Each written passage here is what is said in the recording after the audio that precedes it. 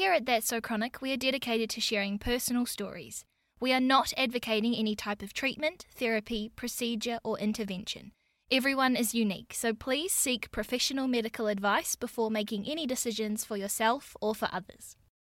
Welcome to That's So Chronic, the podcast where I, Jess Bryan, interview some incredible people from around the world that are thriving and sometimes only just surviving with chronic illnesses, life-changing injuries, and potentially disastrous diagnoses. On today's episode, I catch up with the television legend that is Hayley Sproul, and we chat about all things PCOS. Polycystic ovarian syndrome. Hayley talks about her journey to a diagnosis and then the journey to understanding the diagnosis, how she manages her symptoms, the importance of talking about your illness, and how sometimes you just gotta laugh. I think Hayley is one of the most kind and generous human beings on this planet, and it was an absolute pleasure to interview her.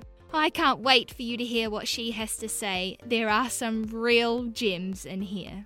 So, let's do it! Welcome to That's So Chronic.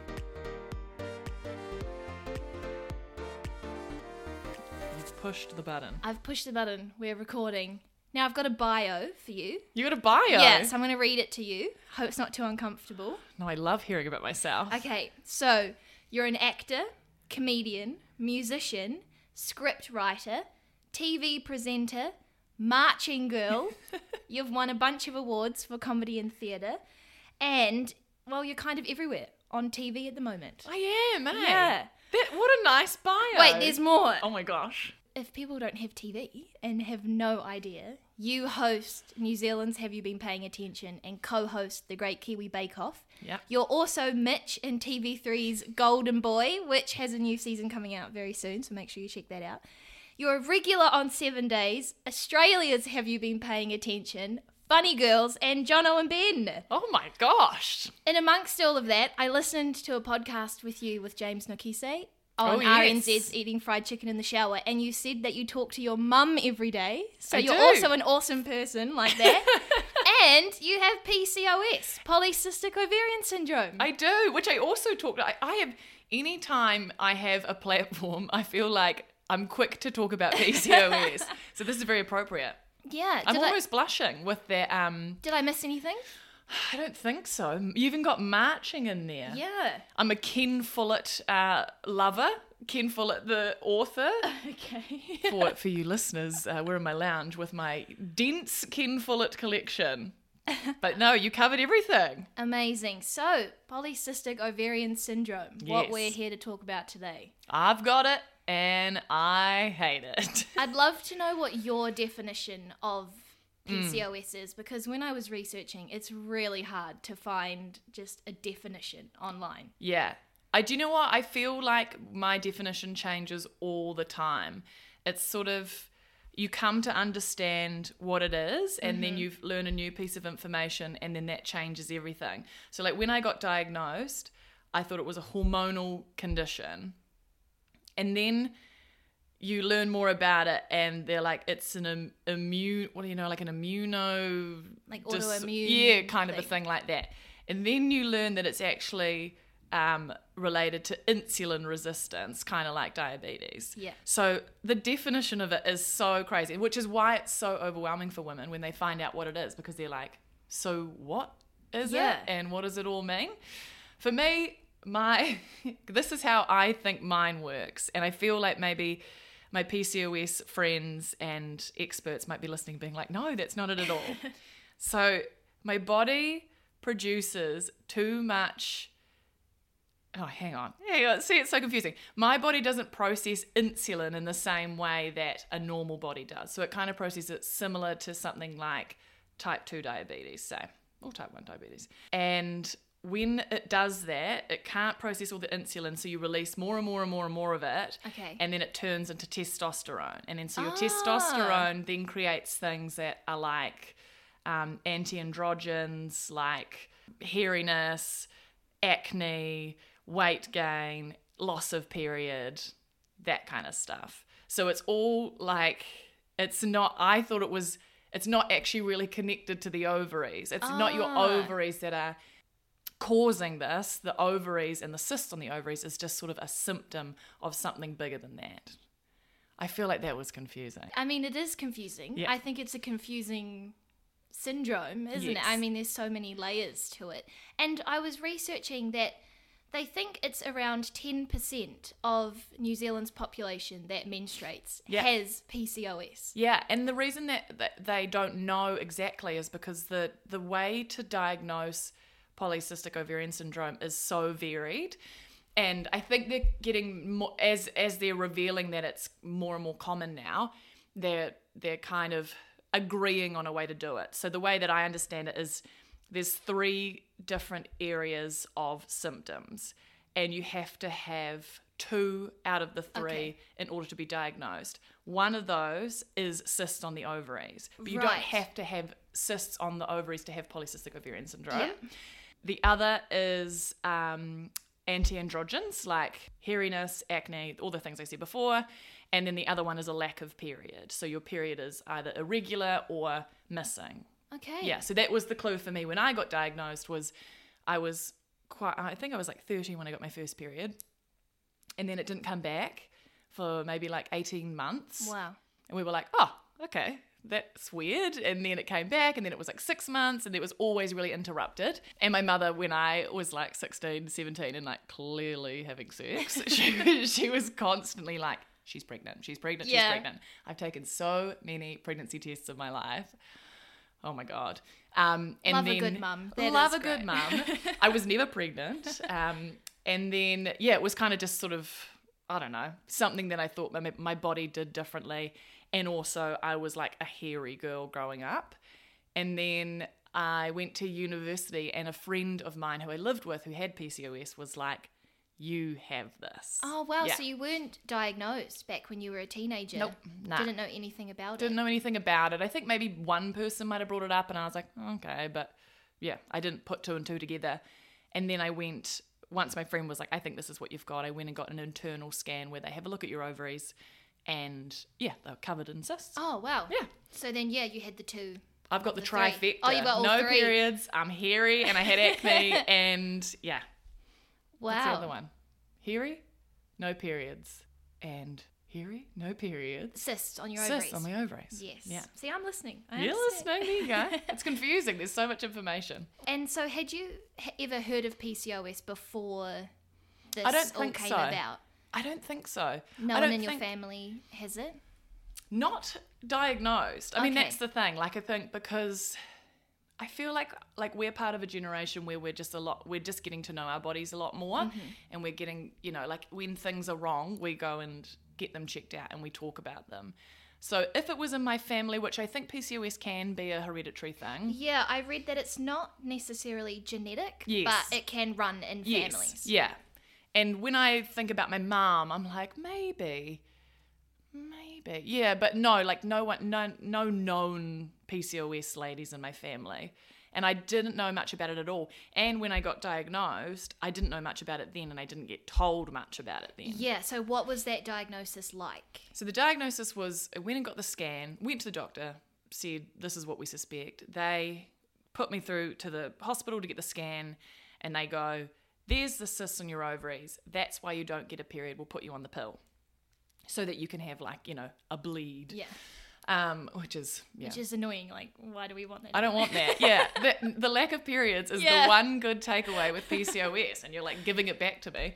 And then that was it. Like, there's no information. There was no connection between that diagnosis and, say, any of my other symptoms, like unwanted body hair or bad skin or like stubborn weight gain. I had no idea that was at all related until honestly 8 years later. Oh, wow. So it was essentially just the periods is all anyone was talking about Mm-hmm. Yeah. at the beginning. Yeah, that was it. Because I think that comes from a medical point of view where they think about a lack of period is really what the area of concern there is fertility. Yes. Yeah, and that's not a concern to me. And especially, I think I was 20 when this happened. And the thing they said to me was we'll put you on the pill so that you're keeping your uterus bloody rotating or whatever. But if That's you want, an image, eh? I know, Uterus rotating. I know, you're like, please, I don't want that. But if you want to have a baby, you want to do it soon. I'm 20 at this point. Wow. I'm 30 now and I don't have a baby and I don't want one. And it was like, oh my gosh. So I'm now 20. I have to make this decision, in the next few years, because they're going with PCOS, there's all sorts of added complications, not just getting pregnant, but staying pregnant. And oh my God, better when I if you're was younger. 20, I didn't even know what I was going to have for dinner. No. Like, I'm not making decisions No. about whether I want to have a baby. I know. And I just think now, like, imagine if I had have listened to that advice and forced something into my life that I actually don't even know if that's what I wanted, or if I was like ready for something like that, just because I was like, oh, I better do it now. And it's not true. Like, having learnt so much more about it in the last decade, I'm like, there's ways, and if that was something that I really, really wanted, there are many different avenues to try and make that happen. Absolutely. That don't include getting pregnant at 20 when I don't want to be. Yeah. After a diagnosis of PCOS, Yeah. like, you're dealing with that as it is anyway. Yeah, I don't even understand what it is, and that's what's so disappointing when you start to really learn about the impacts of PCOS and so many other elements of your life start to make sense. You're like, oh, that's why I've always suffered with this, or that's why this is this way. And it's like, why wasn't I told that? Yeah. Where was that information? Why did I have to get investigate it myself for so many years? So immediately after diagnosis, how were you feeling about this? I think it was more like a confirmation, because again, like, at the time I didn't realize that diagnosis was going to have any other kind of impact on my life, in the way that I've now discovered that it's like, for me, PCOS is a day-to-day management, and it's about diet and supplements and exercise and lifestyle. And like, none of that was like, when I was diagnosed, I didn't know that was going to have to be something that I would have to consider for the rest of my life. Yeah. So I think at the time I wasn't feeling too overwhelmed by it, because I didn't actually understand the gravity of the diagnosis. It was only later, when like things started to go wrong and then I could tie it back to PCOS, that I realized, like, oh, I really hate having it. And so they offered you to go on this pill. Mm-hmm. Did you start that? Mm-hmm. Yeah, I went on the pill, and I went off the pill for like quite a few years. And then I met my partner, so I was on the pill, quite consistently. And then I went on one pill that made me really psycho. Oh no. Like, I was all over the show. It was so, so bad. Like mood swings, yeah. just... Crying, screaming, rage, just so out of control of any emotion. It was horrendous. And you're like, I'm an actor, I'm dramatic, but I'm not this dramatic. I was like, I've never been a meek woman, but holy moly, it was out of control. And I sort of recognized it, and I was like, I've got to get off this. Yeah. And I thought, it's been such a long time that I've been on contraception. Maybe I'll just give my body a break and we'll see what happens. And what happened was I got acne, like out of nowhere. And how old were you at this time? I just moved to Auckland, so this was only a couple of years ago, really, or like 3 years ago. And it was so bad. It was just unstoppable and sore, and I just started working in television, and it was a nightmare. So I put up with that for like, I don't know, nearly a year.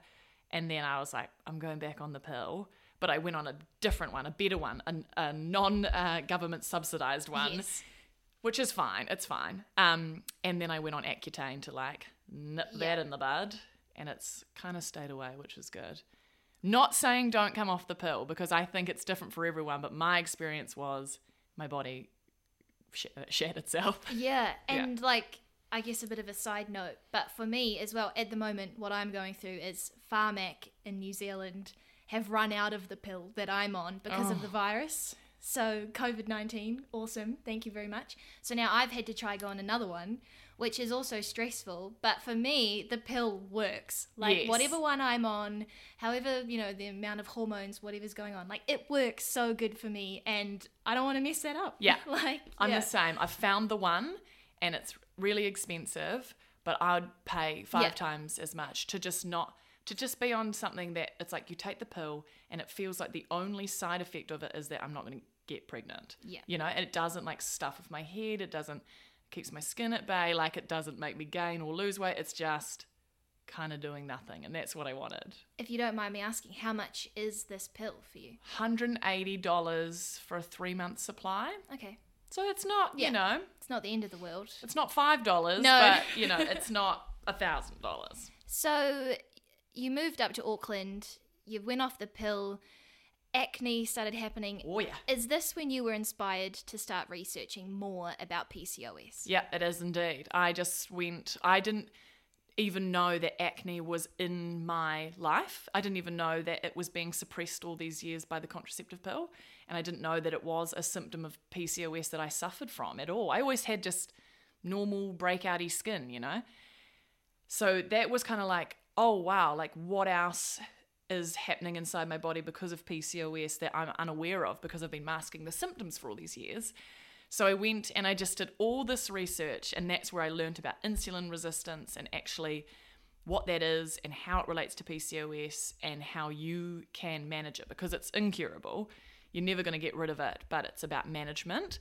And I made this documentary called Cystic Sisters, and I on TVNZ. And I interviewed a bunch of experts and just like informed myself about this thing so I could kind of understand what was in my control and what was out of my control.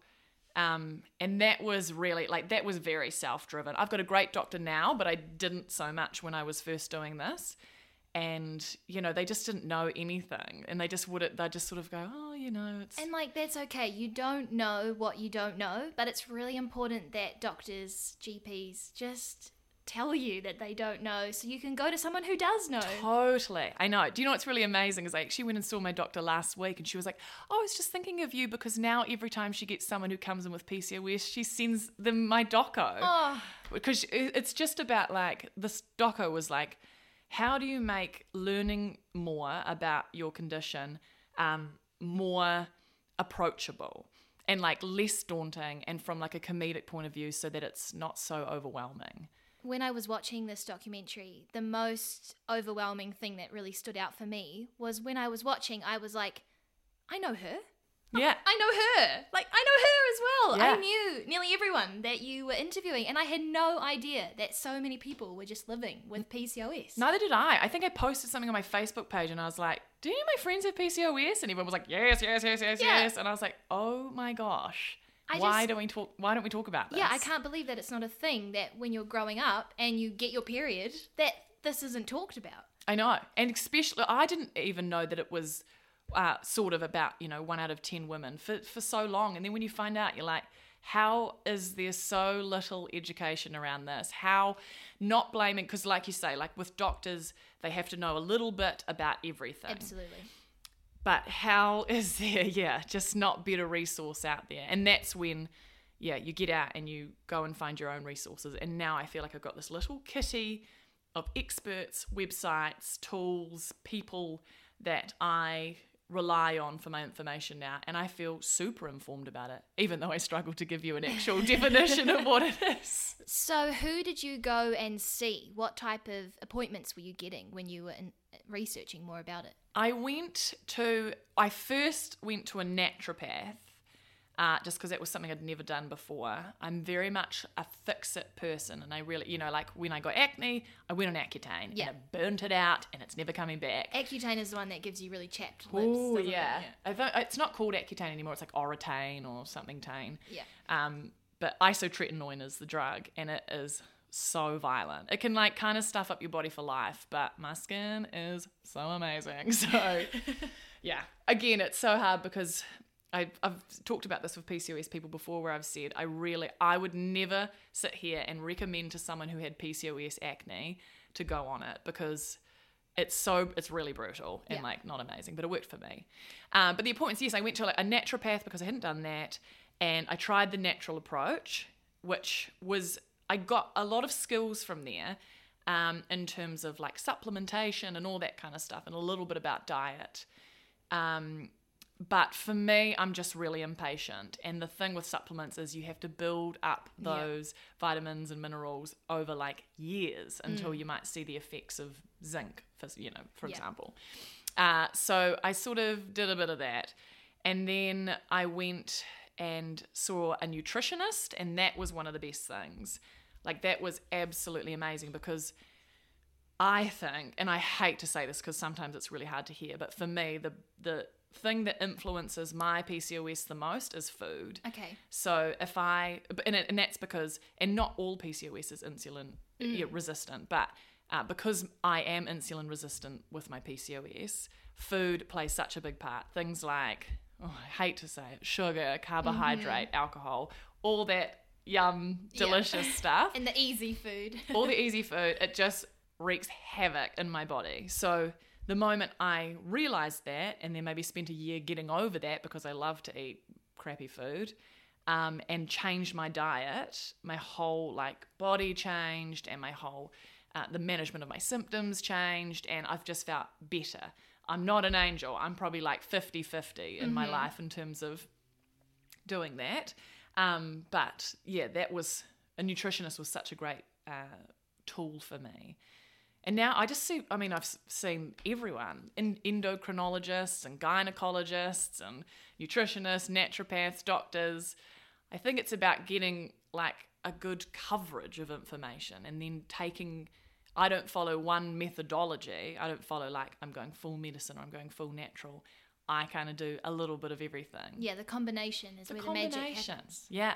Did you have to pay for these appointments, or were they like referrals? No, you got to pay for them. Yeah. And they're expensive. Like there's no other way around it. And that's what's really hard, is like things that have worked for me, like understanding a diet through doing a program through a nutritionist, or naturopaths are so expensive, and then you pay for like hundreds and hundreds of dollars worth of supplements. Yeah. Like it all is money based, which is why I'm going, the things that probably work the most for me, like food, they're things that you can manage on a budget for sure. Like restricting crappy foods is within a lot of different budgets. But like that's the thing. It's like no one wants to hear that. I love drinking wine. Yeah. I'm going to drink wine later today, and I'll drink wine tomorrow as well. But it's all in moderation, right? It's in moderation, which I can hear myself, and I hate it because I'm like, people say this to me all the time, and I'm just like, okay, yeah, but I just want to live my life. But yeah, it's about like sometimes I'll have little resets, and I let myself have a big break, and have a month where I just sort of do whatever I want. But then I've got to kind of get back into the flow of looking after myself and going to the gym and blah, blah, blah. And I guess during lockdown, it's hard to just stay on this particular diet or this lifestyle when we can't even go out and leave the house or whatever. I know. And you're constantly thinking about like everything that you want to do to be a good person. You then have to put it through this PCOS lens. That's what I find. Like when I was going to the gym and I like wasn't losing any weight, and I was busting my ass, like doing like Les Mills grit every day and this. And then I learnt about what's your cortisol, like your cortisol levels, your stress hormones. That has an impact on insulin and therefore your testosterone and therefore your PCOS symptoms. Yeah. So like when you start to learn going like if you've got PCOS and you want to lose weight, because weight's a really big issue. It's not my biggest issue, but for a lot of PCOS women, it's a struggle to lose weight. It's almost impossible.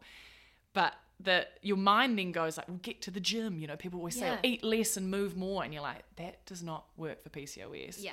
Because all you're doing is like stressing out your body. So things like running, they were just making my body so angry and stressed and like irritated. Like you've got to walk, you've got to like lift weights. Don't go to like 2 grit classes every day. Like you don't need to be doing that. I love that image of like seeing life through a PCOS lens. Yeah. Actually, and just implementing things that will assist with that as well. Yeah. It's so boring sometimes because you're like, I just want to do something without having to think about it. But if you, my thing is like my body is a really good indicator if I'm going too far down the wrong path. If I'm just being really unkind for a long period of time, my body is going to stop me and tell me. So what does that look like when it stops you and tells you? What are your symptoms? I'll get really bloated. My skin will go bad. I'll get really like crampy and my moods will go crazy. I'll put on weight like unstoppably, like it's just everywhere. And it's a really kind of, I always say it's like, I always feel PCOS-y fat, like, which is, I don't want to use the term fat like that, but it's like a really inflamed weight. It's not a good healthy weight gain. It's like really fast and irritated. It just all kind of goes out, up the wazoo. And then the moment I reset, it's not about losing weight, but it's about, just kind of, my body calms down and everything just sort of, I don't know, clicks back into place. And so all of this just sounds like it's quite huge for you to go through this. And I know that you've probably learned so much now, so you know how to manage PCOS. But how does this affect your mental health? Have you ever just wanted to quit and go, oh, well, I've got PCOS. This is just what my life is like now? Yeah, all the time. Okay. All the time. And it's hard because, like, there's research that says that people with PCOS are maybe more inclined to have things like anxiety and depression. I definitely have anxiety. But it's hard to know whether that's part of the syndrome or whether the anxiety comes from managing a PCOS life, which I sometimes think it's that thing for me, which is just, it can be exhausting. And you can feel, look, on the scale of chronic illnesses, PCOS is not that bad. And that's like hard to say because it sometimes controls my life, but I'm able-bodied, I'm really grateful for all the health that I do have. But there are definitely days where you're going, I just want to not think about it. And I think for some other women, if they, because I'm not ruling it out, but I don't want to have a baby yet. But I can imagine for people that do want that, that's just devastating. It's not impossible at all to have a baby with PCOS, but it can be difficult. And I think that would just be really devastating. But sometimes you're just like, give me a break. Yeah. In Cystic Sisters, the documentary, Cystic Sisters, I've got a bit of a lisp at the moment. No, it's hard. So it's hard. At the time when I was doing the doco, I had Invisalign. And I was like, I couldn't say it at all. I had to keep ripping out my Invisalign. Yeah. But in that, didn't you interview a friend of yours that was, diagnosed with PCOS, told she would be infertile now, never have a baby, went off the pill within like a week? Bam, ooh, baby. Yeah, and that friend, Anna, she was the friend who told me, I think you've got PCOS. Oh, yeah. So that was a nice full circle moment. But and that's the thing. Same thing happened with her sister. Same thing happens with so many people. This idea of using PCOS as contraception, don't do it. That's really annoying that people are just being told that they're infertile once they get diagnosed with I think this. it's really irresponsible, to be honest. Yeah. I think we should know that it may be more difficult, but to tell people it's going to be impossible, it just leads to like either unwanted pregnancies or like, I don't know, devastation. Yeah. Yeah, I've never been like, I'll just come off the pill, be fine. I've got PCOS. I'm all good. Next minute. Yeah. Family of 6. No, thank you. In amongst all of this research into PCOS, you were establishing a career as a performer, and a really successful performer at that. Did PCOS ever affect your work? Definitely. It's sort of in two ways, I think. One was like a lot of my, what are the things? Things that I have to deal with PCOS are things like anti-androgens, like anti-androgens, or are they androgens? Androgens. Anti-androgens are the things that you When I was combat researching, it said a hormonal disorder where the body produces more androgen. Yeah, androgens are the things that make you bad. Anti-androgens are the things that help you with that. So I've misused it. Anyway, but my things are things like acne and hairiness, and like when you're on television, that really impacts your job. Like when my acne went insane, it was like half my face, big red, those like boily, thumping, headachy pimples. Oh, there's a description for you. Yeah. I had just started working on Jono and Ben and was doing sketches all the time, and then I got a segment on their show, and you always, and they had the most amazing makeup artists, and I absolutely loved them, and they were so kind and generous, but you always would get in the chair and be like, I'm so sorry, and just feel absolutely mortified every time. Then you start on 7 days and you get in a new makeup artist, you're like, I'm so sorry, and they never care, but you know, it's that feeling of feeling so embarrassed. And I remember I was doing Comedy Festival, and I had this show called Just a Phase, and I'd done the show, and I had all this makeup on, and then you sweat because it was a really fast-paced show, so I knew that my skin looked bad at the end of the show. What can you do? And I remember I bowed, and all the blood rushed to my acne, and the pain, I like nearly passed out, and I stood up. I was like, I'm done with this. And the next day was when I went and was like, put me on Accutane. Okay. I think that, so there's that element of it, which is like the appearance side of it. You're constantly trying to keep up appearances, and you're constantly battling that side of things. And because at the end of the day, if you're presenting a TV show, there's not much you can do. Like, there's lights on you, you studio can't say, audience, it's being broadcast to televisions around New Zealand. And, you know, TVs are big now. Yeah. Oh my God, HD. Yeah. They're seeing every hair and pimple you've got. I mean, and you can't say, I just can't do it today, my skin's too bad. You've just got to keep trucking, and you just got to do it. Yeah. Thank God for makeup artists. Yeah. You know, they just did an amazing job. I did this one sketch on Funny Girls when my skin was really bad, and it was me and Chris Parker, and we had to make out heaps, and he kept pashing off my foundation and revealing my acne. And so they got Dana, the makeup artist, to stay on set the whole thing, and after every scene, every take, she'd be like, cover, go again, cover. I was like, oh my God, Chris, bless. you're too passionate. Oh my God. I know, stop pashing my acne, you weirdo.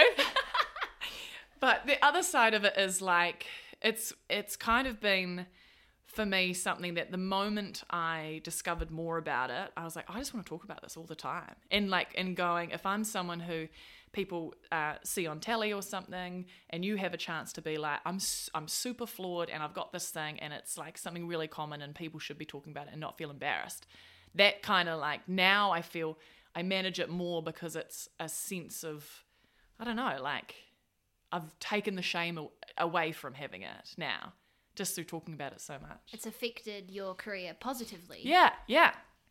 And because you are so open about it. I really didn't know anything about PCOS until you started talking about it. And that's how I learned what I know now.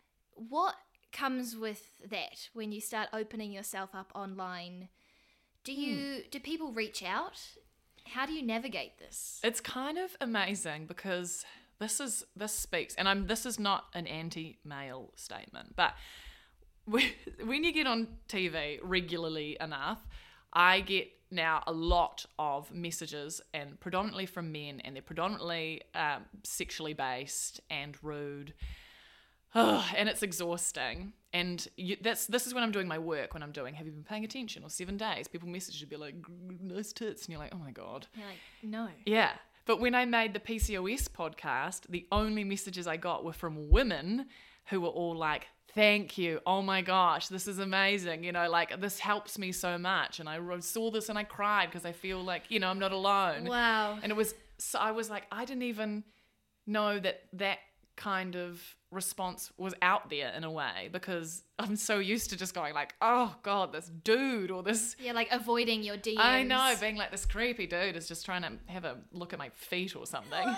and then just these messages, and I screenshot all of them because it's just something that I want to remember. And it's not me being like, I'm a hero for making, you know, talking about it, but it's just the main message I get is like, oh, this helped me to understand it a little bit better, or to understand that it's actually okay and that we can talk about it. And I'm like, oh my God, I love that. So that's like the best part for me. I'm like, oh, it just makes me want to make more and talk about it more and go, hey ladies, like, it's okay, and here are some resources, and you can start here. Because my doco doesn't actually tell them what they can do, really. It's just like a kind of a small smattering of information to then encourage people to go and research for themselves. But it's a good starting point, you know? Absolutely. Yeah. And it's on YouTube. If you want to listen to it, I'll link it in the show notes so you can find it. It is just really a collection of amazing women. Yeah, just some opinions. Chatting about something that they live with every day. Yeah, yeah. It's 2020, absolute nightmare. It's a shitstorm of a year, to be frank. How does it fit into your life and it look now? Now, I'm sort of at peace with it now. I think information is power, and that's definitely been the way for me with PCOS. Now they understand it. I feel I can, just live with it and accept it. There's nothing I can do about it in terms of getting rid of it. It was given to me, whatever, here it is. It fits into my life in terms of like, I don't know, I've just been doing it for so long now in terms of understanding how to manage it that it starts to feel normal. The first couple of years of maybe watching what you eat a bit and changing the way you exercise and prioritizing things like relaxing, like it's so tedious. And now it's kind of like it's just part of my life. I feel a lot more at ease with it, and because I talk about it so much, and I can find it quite funny sometimes. I mean, a woman with a mustache, it's funny. Yeah. You know, we got to laugh. I was going to say, I've got MS, and it's really funny. Yeah. And you're a really funny person. So what is the funniest part about PCOS? I always think it's funny when I go to beauty places, right? Like a beautician. And sometimes, like, I used to go to this beautiful Indian woman, and she would always be, like, fucking waxing off my sideburns and lasering my upper lip. And she was like, "Are you Indian?" I was like, "No." She was like, "Your hair is so thick and dark." I was like, "Thank you." I'll take that as a compliment. I've got PCOS. But yeah, I don't know. There's just, it's you have to laugh at it because otherwise you cry, you know? And then, I don't know, some of the things are funny. I'm like forever like sitting in chairs now apologizing for my sideburns. The way that they can connect from my like hairline to my crotch. Which I imagine you just didn't think when you were growing up, going to drama school, this is what you would end up doing. No. You start working on projects, just apologizing. Yeah, sorry about the old sideburns there, guys. Yeah. Also, it's funny when like you go to a place and get some threading and you're like, "Oh, just the upper lip," and they're like, "Well, do you want us to do sort of the whole thing?" The whole face? And you're like, "No, don't." It's like a... No, yeah. I just live with that now. It's fine. Yeah. Once you start, you won't be able to stop. So let's just like focus on the upper lip and then just find a place to stop and like make a mark. Leave the rest of it. Yeah. You got to make jokes about these things because otherwise I just think they get a bit overwhelming. Did you try a whole bunch of hair removal methods? Oh yeah, I've tried them all. I've had so much laser and it doesn't really work because your body is constantly still producing all that crap. So that doesn't work so much. I thread, wax, bleach, depilatory creams, shaving, plucking, epilations. Yeah, everything. I used to have these little mitts that used to sort of like sand off your hair. Oh, wow. I've done everything. Now I leave most of it. Okay. I don't know. It has settled down a lot. I love that I'm just talking about my hairy body. I love it. That's what we're here for. But it has definitely settled down. Like that's one of the symptoms. Like it's like if you eat pizza for too much, Hayley, your mustache is going to get out of control. Like it's that tangible to me now. So it's definitely under control. And I just sort of, I don't know, deal with the face. The rest of it's fine. Yeah. I've been with my partner for 10 years. He doesn't give a shit. Has it affected your relationship at all? Probably more the hormonal response, like the mood swings has been, you know, that when you're living with someone, that's like hard for them. And sometimes like my thoughts are irrational and that's probably hard, but no, not really. I mean, like it's like Aaron understands it quite a lot because I talk about it so much and it's just such a part of my life. So I don't let it affect my relationship. I think maybe if I was like dating or, not with someone for so long, I'd still be kind of managing how to navigate that world of like, "Hey, do you want to come over?" You're like, "Yeah, give me 2 hours to shave from the neck down." It's going to be a while. Now I'm like, you'll find it in there. You'll find your... these images of just like pushing the trees aside. With a machete. Oh my God. Yeah. So I guess to conclude, I've learned so much. I've had so much fun researching you as well because my research entailed just watching Golden Boys. Love that. I loved that. If you could go back and you could tell 16-year-old Hayley Sproul or 20-year-old Hayley Sproul something, a piece of advice, what would you say? I always think about this. I'd say so much.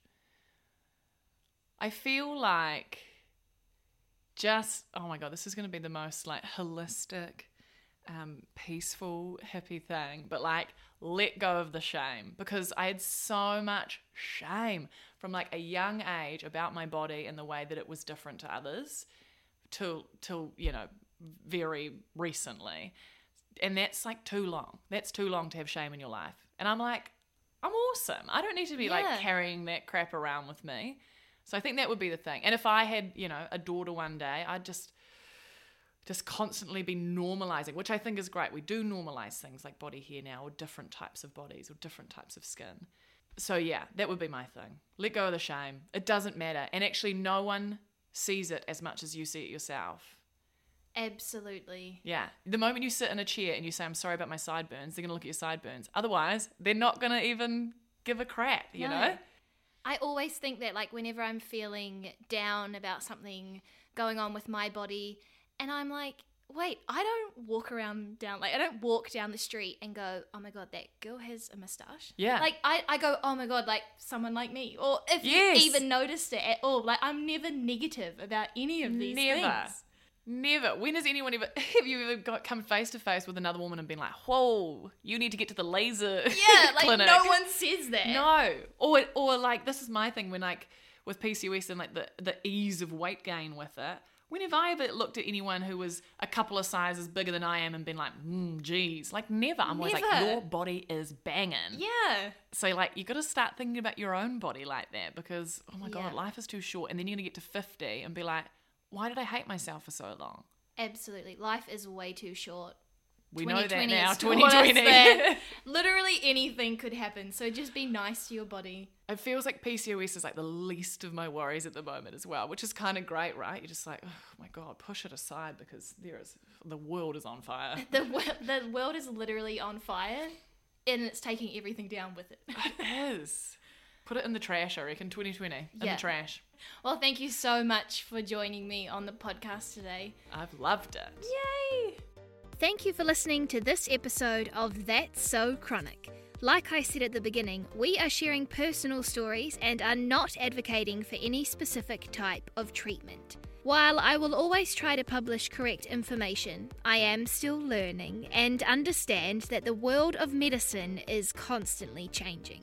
If you want to reach out, you can find me at That's So Chronic on Instagram. And as always, if you enjoyed this episode, please press subscribe on Apple Podcasts, follow on Spotify, leave a review wherever you get your podcasts, and tell everyone you know. That helps me get into more ears around the world to hopefully spread awareness and, more importantly, hope.